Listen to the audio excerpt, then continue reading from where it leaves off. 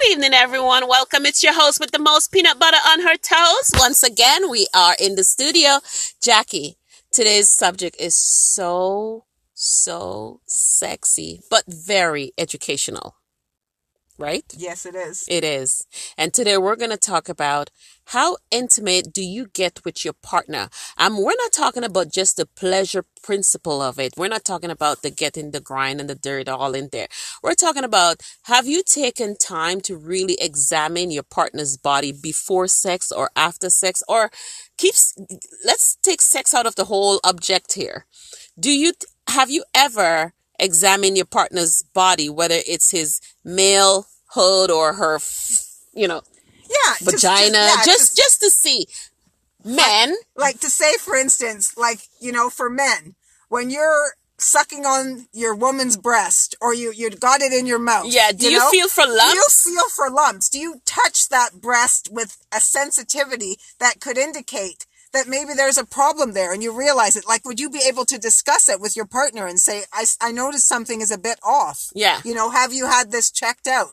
Or, for instance, maybe an oral issue. Yeah. You know what I mean? While you're being intimate, would you notice an irregularity on someone's tongue? Yeah. That you would point out, Or a different smell in their breath. Would you tell them? Yes, or exactly. Or a piercing that looks funky. You know what I mean?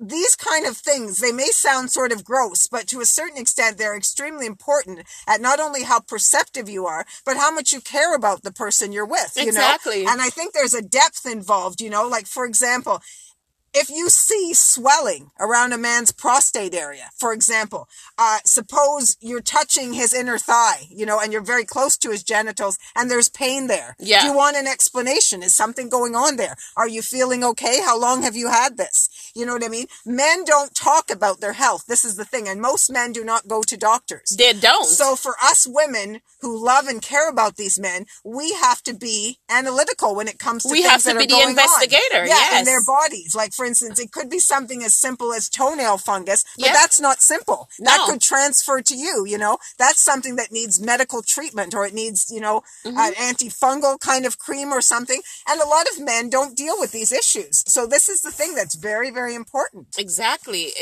And I think really and truly, if we can detect certain things about our partner early, we will be saving their lives and our lives too. Yep. And so many people has lost their partner because nobody cares or remember to check these things. By the time you check it out, it's too late. It's a stage 4. It's this, it's that. Very true. And we just want to say, in the art of making love, you want to make sure that your partner is healthy at the same time. Do breast examination on your wife.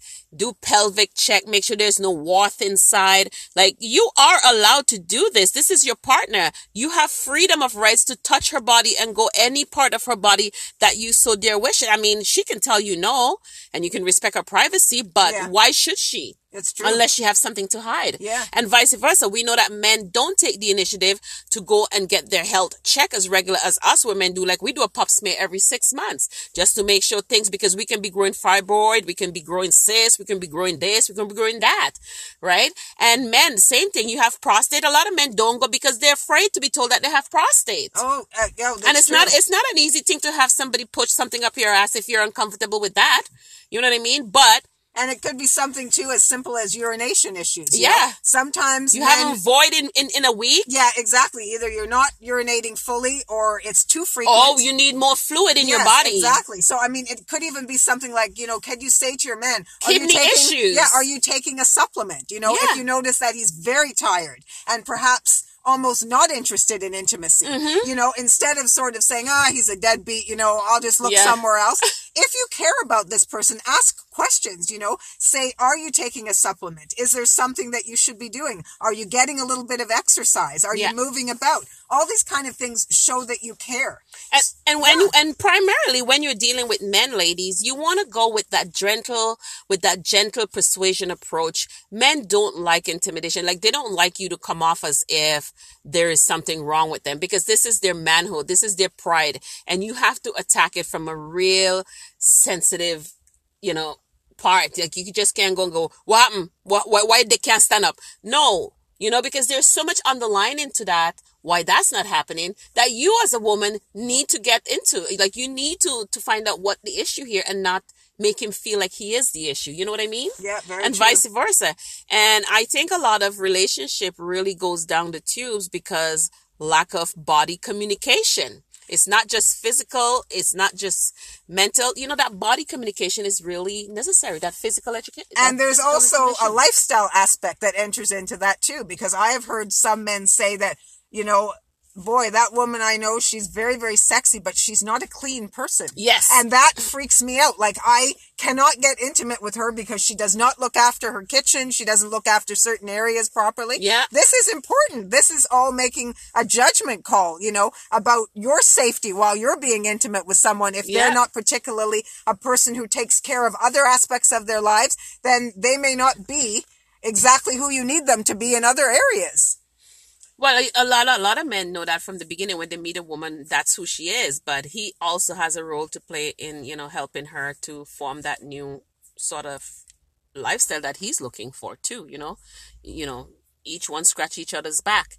But if they're not living together, now that's a whole kettle of fish. He has no control over that. He has no control. All he cares about is when they meet together, they do what they have to do. But still, even in that aspect, if she really has a lot of feelings for him and they both have a lot of feelings for each other, that examination and that caring should still be done. Yeah, exactly. Because I think if it's evolving into something worthwhile, then you should be growing together and you should be able to say honestly, look, I have a problem with this about you, or I wish you could improve this a little. And if you get shut down completely, maybe that's not the right person for you. So again, the communication is a very important part of the physical intimacy. And this is what we're saying, that when you love someone, you love their body, you love their mind, you love their spirit. So you take the whole person into consideration. The holistic holistic person, and you want to nurture that and grow that, and, you know, just embrace that. Yeah. And protect that. Definitely. And just to be as comfortable sitting down talking to someone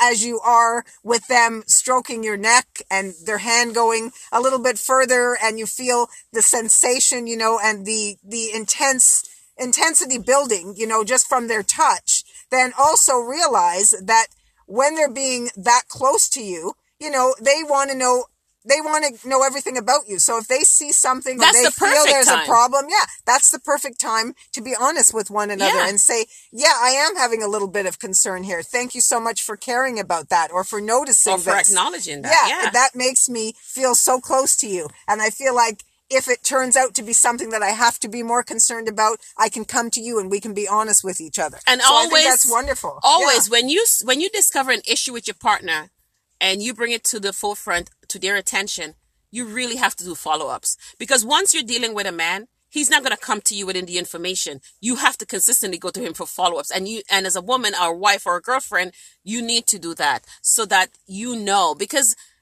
men, they're not open about their health and their sexuality at all. No, they're not. They're not. You know, and us women, the time we take to go and discuss our issues with our girlfriends or our mother-in-laws or whoever, take the time and discuss it with your partner. Because he's the one that matters. She's the one that matters. And at the end of the day, you guys are in it together. Really true. Yeah. You know, excellent. And it really takes the pressure off of each other if you guys really communicate. Communication is such an easy thing, but it's hard comprehension.